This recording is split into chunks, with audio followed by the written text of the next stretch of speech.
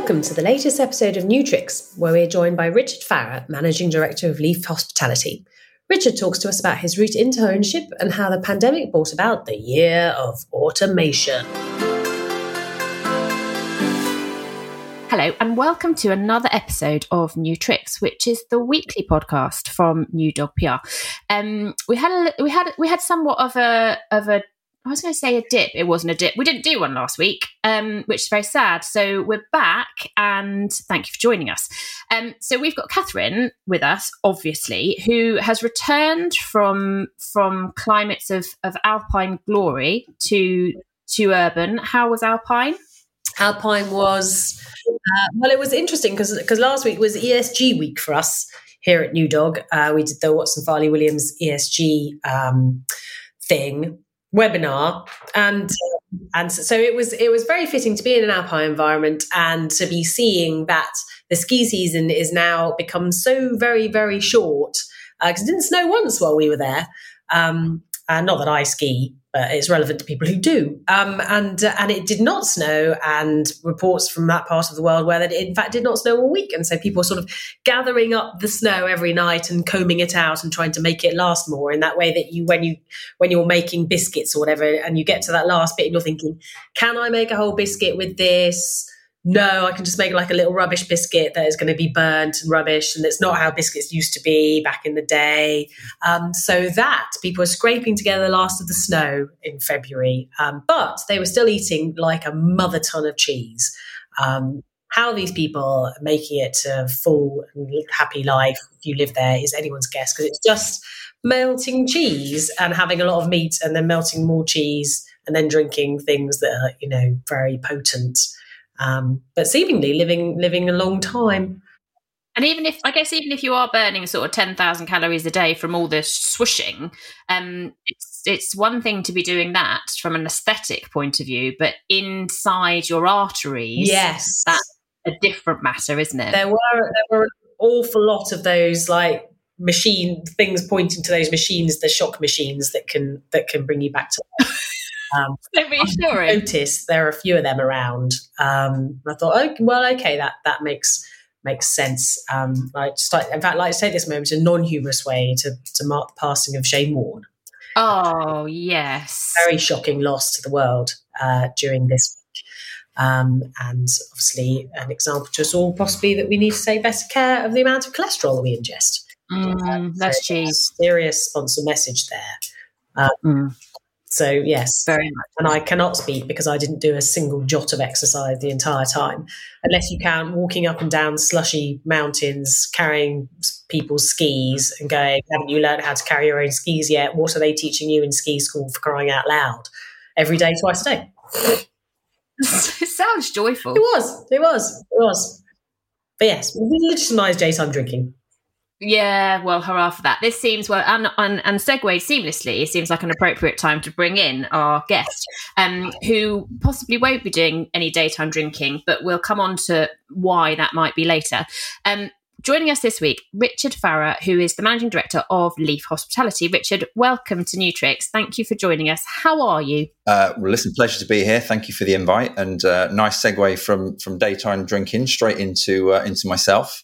I'm really well, thank you. Little bit short on sleep, as you know, arrival of baby number 2 a couple of weeks ago, weighing in at 11.3 pounds in old money.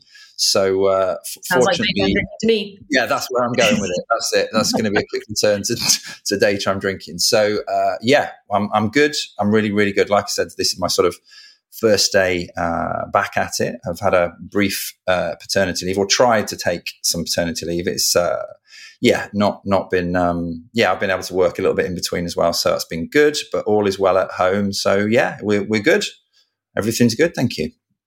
Very many congratulations, and we'll try and keep this to around half an hour, just in case the need to fall asleep overtakes you. Yeah, if I start to go, loud voice will do it. It'll get me back.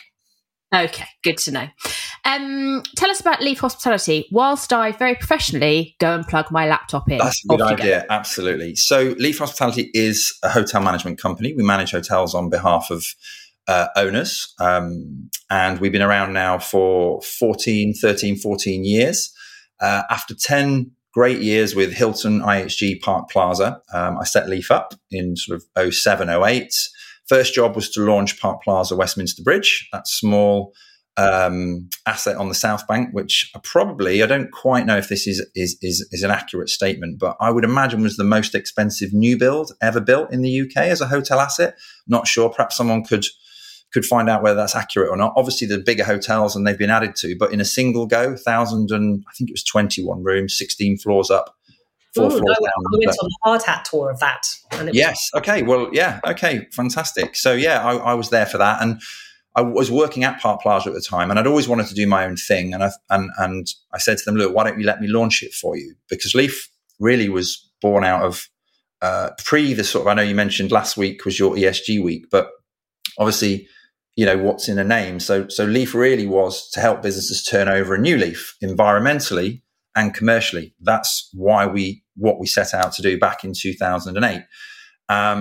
And so the commercial part was helping to launch Park Plaza Westminster Bridge. Whilst I was there, I built I don't know if you call it a policy, but an idea about tree. Obviously, the Park Plaza logo back then was a tree, and Leaf was a tree, and it was total responsibility for everyone's environment. That was the name we gave it. So yeah, Leaf was about the environment. Before that was kind of as central to everything we're doing today. And it was also about commercial performance for hotels. So I launched Leaf with Park Plaza Westminster Bridge, but had, like I said, 10 great years with Hilton IHG and Park Plaza themselves, all in commercial roles, really. But at the same time as the Westminster Bridge job, I'd made contact with some people that I knew, property guys that were interested in getting into hotels. And I said to them, probably quite cheekily, listen, there's a hotel asset available for sale near me where I live in sort of the outskirts of London. Why don't you buy it and I'll manage it for you? And they said, well, no, but we have just bought a site up in Lincoln on the Brayford there, which is a beautiful water marina area with a cathedral and castle view above it. They said, why don't you come and talk to us about that site? So I said, sure, no problem. I went up there, we sat down and had a conversation, and over lunch, we agreed that Leaf Hospitality, it would be the hotel that they wanted to build, that would become Leaf Hospitality's very first management contract. And that ended up being the first brand new build DoubleTree in the UK. And we built that and opened it in 2011. So Leaf really was born out of sort of environmental focus and commercial focus for hotels. I'd always had a hotel background. But I was at IHG when they went asset light and really saw the, not writing on the wall, but how the wind was blowing there, really, about, how the division was going to happen between the asset and the brand and what would be in the middle of those two things. So that's really what made me probably morph or pivot, more popular word these days, into being a management company. So probably had some right to do it, but maybe didn't have the experience of some of the peers in the past, the pioneers that were Chardon and BDL and people like that. So probably didn't have that experience, but I do remember, being approaching some of that hotel assets in and around London that I knew who were independent and sort of knocking on their door back in the day and saying, hey guys, do you fancy giving us a crack as being your management company? And the response would be, well, how many do you do? How many do you manage right now? Well, none, but I thought maybe you could take a bit of a punt on us. So there was a few conversations like that. So it was really good to get Lincoln signed and sealed as our first management contract. And then really it grew from there. We're at 13 hotels open or signed and agreed today, which is, reasonable growth. It's almost one a year, although we didn't really start looking for other hotels until after Lincoln had been open for probably 3 or 4 years. So it's been, pretty steady growth, and we're quite pleased with that. What is that? It's kind of like 1,500 rooms, 700 people, employees that we oversee. Obviously, they sit on the payrolls of the owners, but we oversee them. £35 million in revenue, and a really healthy pipeline to boot. So, that's us in essence, and looking forward to what the future holds. I was wondering in that time whether you'd seen what changes you'd seen in investor knowledge and things like that, because that's we've seen a lot of, to go back to pivoting, it's been tricky this last couple of years, hasn't it? Because lots of investors who've not wanted to, obviously Park Plaza are a committed investor, owner operator type model, but other owners more don't want to get involved, but they've had to get involved over the last 2 years because, you know, there's been nothing else there. So have you seen, and they've built up a body of knowledge in the interim. I wonder if you'd seen that maturing or not. Maybe it's hotels are still a complete mystery. No, I think it has matured. I think it's such a mixed bag, isn't it? When you talk about that ownership group, you've got a spectrum of in that institutional money, that big knowledge base across multiple assets. You know, they've probably built up a certain level of knowledge. Look at obviously the Amaris to Clarent recent transaction. And some of those big institutions, you know, I think probably want to have a little bit more control. They probably want it to be, is it part of an extended platform, whether they've got the asset owned and the management company under their direct control as well. So I think there's probably been a bit of a wish for that. But then as you navigate along the spectrum, you know, you've still got people who, you know, can't get that scale. So probably don't feel the efficiency is going to be there if they try and do that themselves. So that's tricky. And then, you know, there's probably some people in there and we have a little bit of this, but we have great owner relationships. And I think there's always a bit of that dynamic tension, for want of a better word, about owners thinking, well, actually, and I should probably qualify this and maybe we'll talk a little bit about as well, as you'll see from my LinkedIn, is I obviously have owner interest as well personally. So one of the things that puts me in not an entirely unique position, but is the two hats analogy. You know, I am an owner as well. And I've built with my own money. I've put everything I've got. I've had a stage in my life where there was, you know, not much more than a couple of pounds in the bank account as we were building Lincoln, and I can explain that. How I become to be an owner of that asset and the others that we have. So you know, there is a growing body of probably that ownership knowledge, but it's not perhaps. It's not that it's not as much as some of the large management companies, but you know, I would say we've earned ours over the years. We didn't have it at the start, but we've learnt it, and we've learnt it from doing.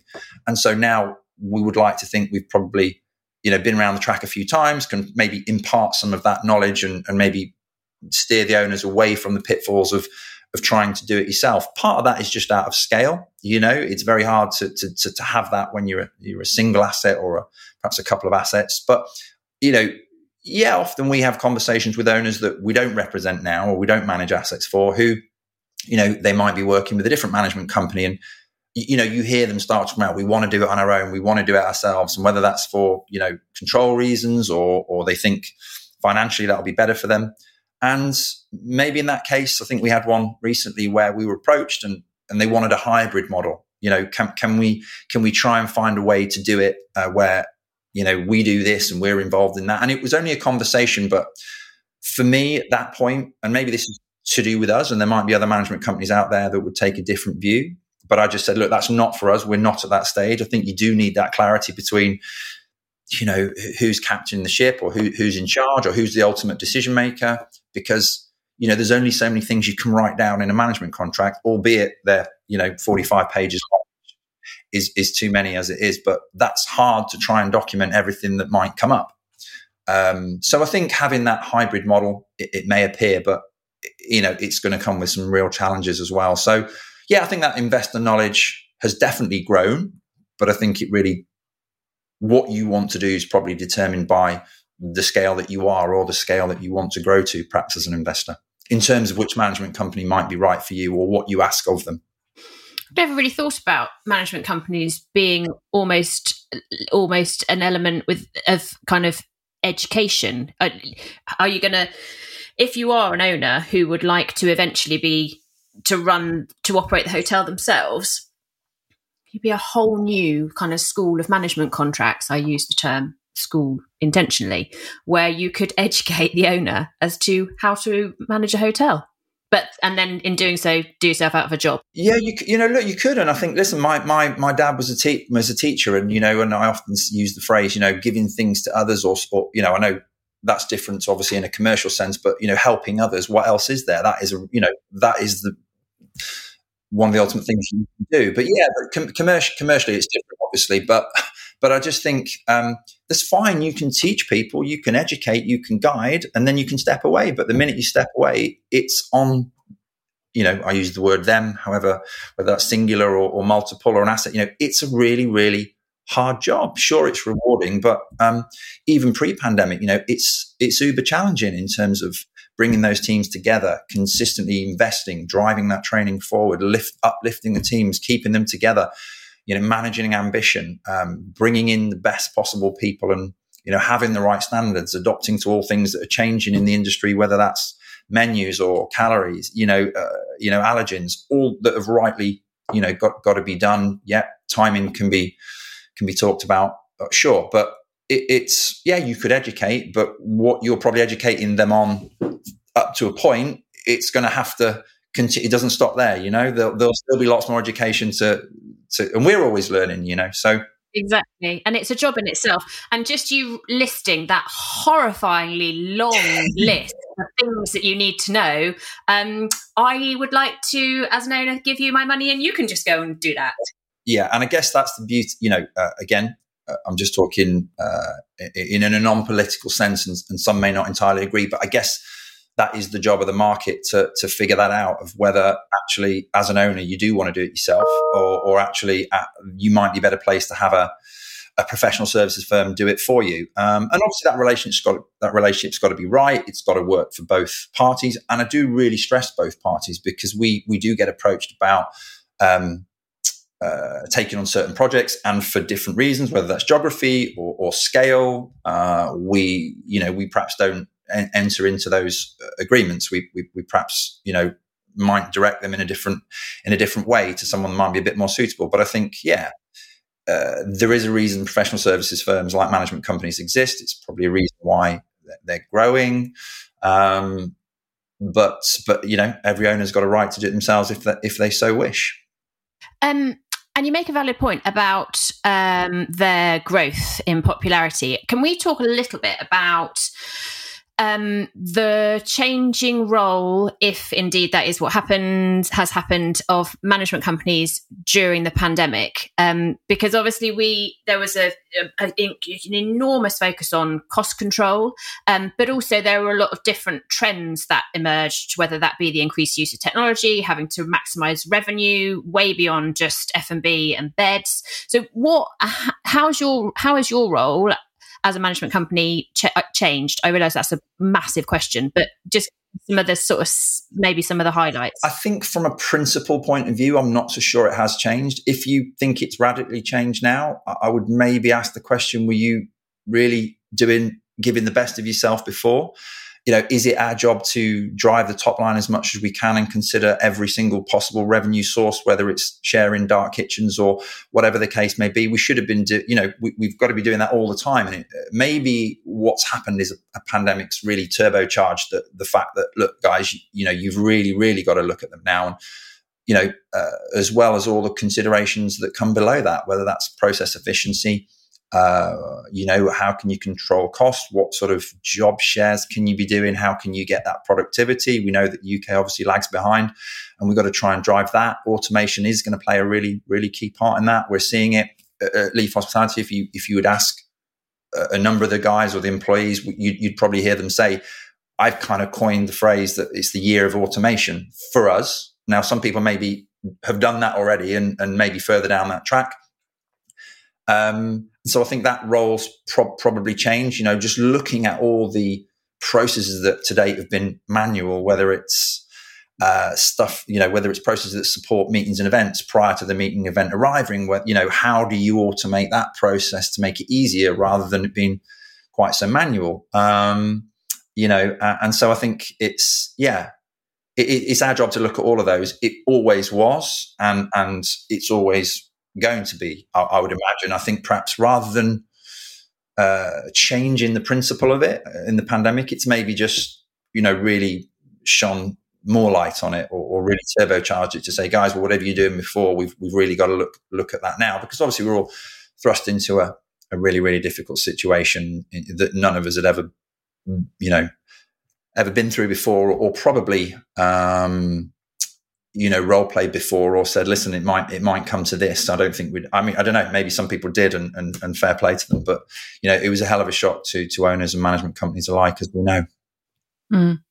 You mentioned the active investor role that you play. You want to tell us a little bit about how Lincoln came to be, and as a second part of that, I'd be interested to hear where, as an investor, where you are looking to, for future investment fun.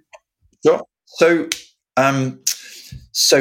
casting my mind back to the comment I made about 2008, 2009, signing Leaf's first management company. If you think back to that time, the guys that were involved in buying the plot in Lincoln, which they did with a senior lender that we'd all know, the senior lender said, 2008's just happened. So the words hotel development finance are not ones we're really using particularly often at the minute. And that shop is closed.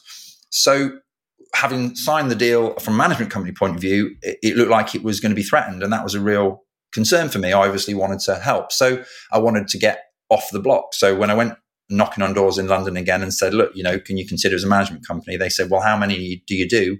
I'd be able to say, well, actually, we do a few management companies, so maybe you really should consider us this time. So I remember I was trying to think how I could help, and as is often the case on that side, it came down to money. So everything got liquidated. So whether it's savings, pensions, cashed in, remortgage, selling of things that weren't nailed down. I sold 10% of the management company. Just managed to get a pot together, which was of a reasonable size. It obviously needed a lot of supplementing, a lot more. But just took the view that if I wanted to get it done, I probably needed to do everything I could. And that meant, now it's called Sliver Equity, is it? But I said, you know what, guys, I'll everything I've got, I'm all in. So I was happy to do that. And I remember my dad at the time, again, just a PE teacher, and he sort of said to me, you sure about that? That's a hell of an undertaking. And I got to be honest, even when it probably was, I don't know if naive is the right word. It was certainly a big move. But at the time, and I think most entrepreneurs will probably tell you this, didn't even give it a second thought. I thought, the reason I want to do this is because, I'm going to be controlling some of this process. So it's on me. So I'm backing myself really. And that's something I'm prepared to do. So I never, ever, never stopped to think twice, couldn't do it fast enough really. And once we got it done, then it was a case of, well, let's see if we can make it happen. And it was a really incredible 2 years. So it came to the point where we launched Park Plaza Westminster Bridge, managed to get them very brave of them. We managed to get, I think it was worth like £1 million Sport Accord contract, which is kind of like, where they hold up the Olympics has been awarded to London, that IOC committee. The Sport Accord is probably the Davos of the sport world, I think, with what, in the best possible way. And they were going to open in April, and we'd won that piece of business, and they wanted to do that in the first week they opened, which I was like, wow, you're going to take a conference of that size week one. Well, I hope you open in time, which they did, in fairness to them. So that was a great legacy to kind of leave, and was happy that, hotel went on to do really, really well. And so as I stopped doing that piece of work, it was all eyes on Lincoln. And so Lincoln, I ended up managing the contractor, which ended up being Balfour Beatty, and managing the legals, finding the funds, which NatWest, I hope you don't mind me saying, but I have to say they were hugely supportive. Was RBS at the time, NatWest now, and did a brilliant job in supporting that project, get it off the ground, but managed to find that funding. Obviously it was the first brand new build DoubleTree. So the brand back then, 12 years ago, wasn't what it is today. So we did that, built the team. And then when we discovered that the build contract we'd signed didn't include FF&E, I had to go out and purchase £3 million worth of FF&E. So, suddenly started learning about shears and curtains and fabrics, which I wasn't particularly well versed with prior to that point. So I think that's how I became an owner. And, it was obviously a minority shareholder alongside two business partners of mine who are still business partners today. We built that portfolio, and, they've obviously funded the majority of that alongside NatWest, and need incredible credit, but we've now got 3 hotels. So we've got the DoubleTree up in Hull, we've got the Holiday Inn Express in Grimsby, and the DoubleTree in Lincoln, and we call that the Brayford Group. And they're our 3 assets. So having sort of invested, built, opened, managed, funded, as in that relationship with the bank, done the legals, it was a really, really educational 2 years. There's some quite challenging periods along the way there, but real highs. I think one of the things we talked about ahead of the call was, the moment in hospitality that was probably the most significant to you. And, there's been lots in terms of watching people grow and how they develop. And earlier on, I mentioned when we set Leaf up, we used to give 5% of our profit away to charity for the first few years, probably until we started building Lincoln, and we gave considerable amount of money for Trees for Cities. And that was a great moment. It was great to be able to do that. But really, because of the journey and doing it from scratch all the way up, probably the day that Hilton said, after 2 attempts, I might add, and when it was a little bit like a scene out of Benny Hill, we're ahead of the Hilton inspectors trying to get the rooms ready and get everything laid out. So when they come in 5 rooms behind us, they say, yeah, this room's ready to open. So, we, at the second attempt, they were great supporters in getting open in 2011. And when they said, congratulations, you're free to open the system and put the hotel in the system, that was a big moment for myself and the team. And so that's how I became an investor, really, on the ownership side. Well, no, I think I was going to ask you what happens next in terms of investment, but I think that's what you were going to answer. Yeah, sure. What happens next? Look, it's been a tough 2 years, right? So I think I'd like to say, we are, you hear about all this, the lots of investments sat on the wings waiting to go, and whether it be distressed asset, and there's all this powder to go on and buy this and do that. We're not an institutional investor. It's with three individuals, we think we've done a pretty good job getting to the group that we have. And we're probably not looking out and out to do any more developments. I think we're quite happy to watch the assets recapitalize, which, they had again, obviously very, very conscious of this wasn't the case for everybody. So, I know how hard it's been for people that are either in, airports or in London or meetings and events venues where it's been just super difficult. But actually the hotels I just referenced there and some of our other hotels actually performed really, really well in the past 2 years. Again, not, listen, I'm honest enough to say, not through brilliant management, although we did a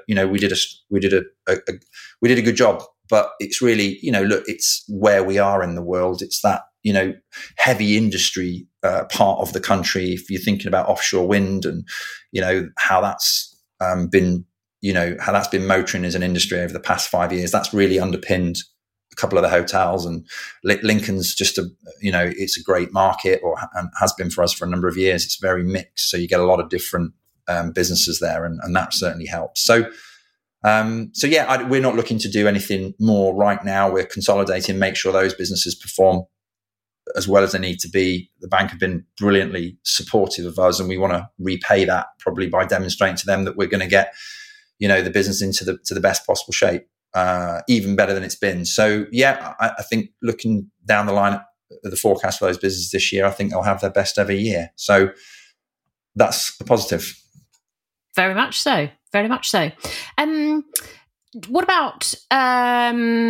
So you mentioned, I don't know whether this is particularly relevant, but perhaps for not necessarily for your own investments, but for the others that you may be potentially working with. You mentioned obviously back in 2008, the words hotel development finance were not ones that were used ever.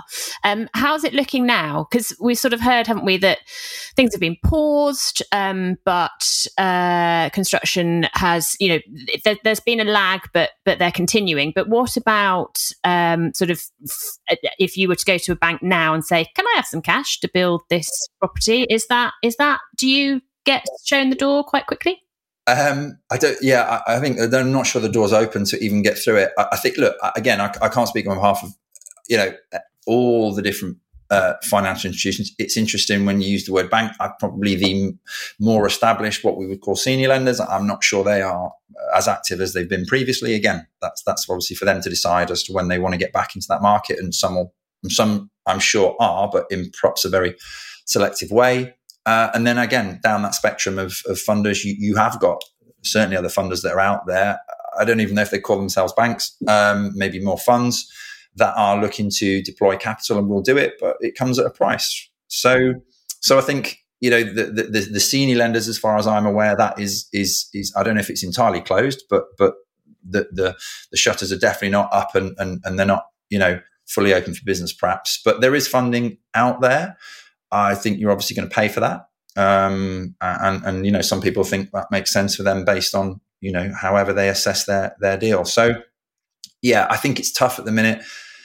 You've got some good companies out there helping people get finance, and that's a consideration. I think that's tough. But, you've got the twin challenge there as well of development cost, and that is seemingly only going one way at the moment. And I think that probably, I talked about our pipeline above and beyond the hotels that we've got signed. I think a number of those would have come to fruition already had we not had the past 2 years where we've got uncertain demand, we've got spiraling costs, and lack of finance. So it's kind of, a bit of a perfect challenge really to try and get construction deals away. Obviously people are, and absolute all credit to them for making it happen. So yeah, I think it's tough. I think it's a tough backdrop at the minute. So right, we've got plenty of hotels, and as we learnt last week, what we need to be doing is focus on how we convert those into ones that are ESG compliant. So let's that can be the challenge rather than building new ones. Definitely, and absolutely, 100%.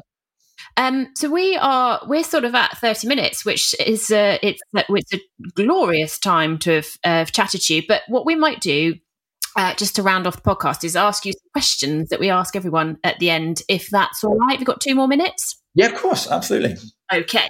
When the shutters came up and I had the jabs in my arm, the first thing I did was, being a father of 2 fairly young kids and one particularly new, I'd like to say it was a huge social event that was enjoyed, and it was raucous dancing and but it wasn't any of that, I'm afraid. So it wasn't anything. You sign them up to a boarding school? No, yeah. I think, the thing I wanted to say, and because I think it was an important point, and it's not that, literally it opened up and I went to the annual hotel conference up in Manchester. But what I want to say is that is probably the time when I felt we're open. And I know it was just before we perhaps went into the 3rd lockdown or whatever it was last year, but it really resonated with me that actually you're never going to keep people apart. Listen, this is a great medium and it's really, really, it works for us here, and it's worked for productivity.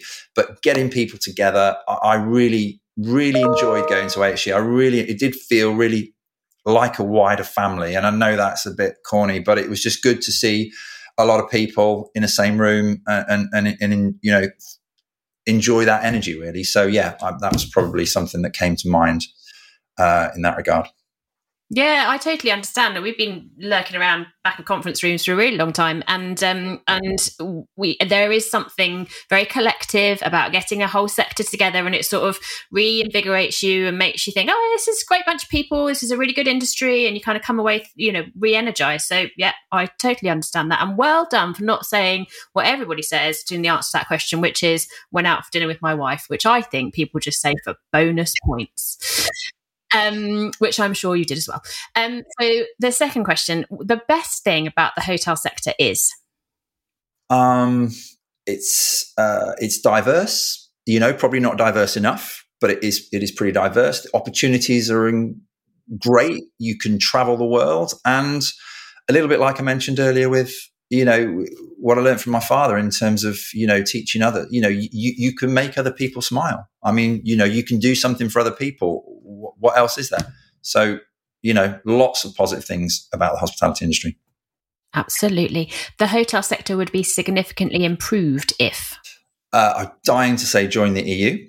But I won't. But I think if the hotel sector individually could join the EU, I think that'd be great. There you go. Yeah, we could try. I think look, that's an easy, probably a bit of an easy thing for me to say in terms of access to labour. But then again, would we actually be achieving what we want to achieve by there? I think we'd be better to invest in people now, and not rely on perhaps a wider jobs market or talent pool. Listen, of course you've got to get that balance right, but I think it would be better if we invested in our people more. And I know that's, it's as old as the hills and it's an obvious one, but when there is probably that big influx of available people to work, when you don't have to work that hard to obtain and retain people, then perhaps businesses or our industry haven't been as good at training and retaining and really, really investing in people. I know there's been lots of good efforts and there are lots of good examples throughout,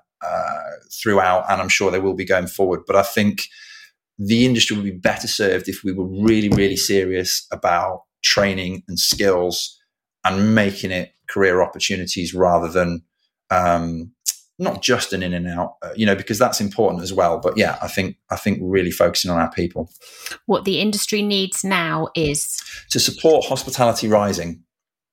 Oh, so Hospitality Rising, the campaign, obviously, to shine a light on our industry and all the good things about it, to make sure we're promoting that in terms of its appeal. Again, it's opportunity to learn, opportunity to progress, opportunity to travel.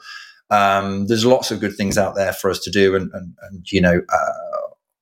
obviously lots of geopolitical things going on in the world that we can really focus on there as well to help those people that really, really need it.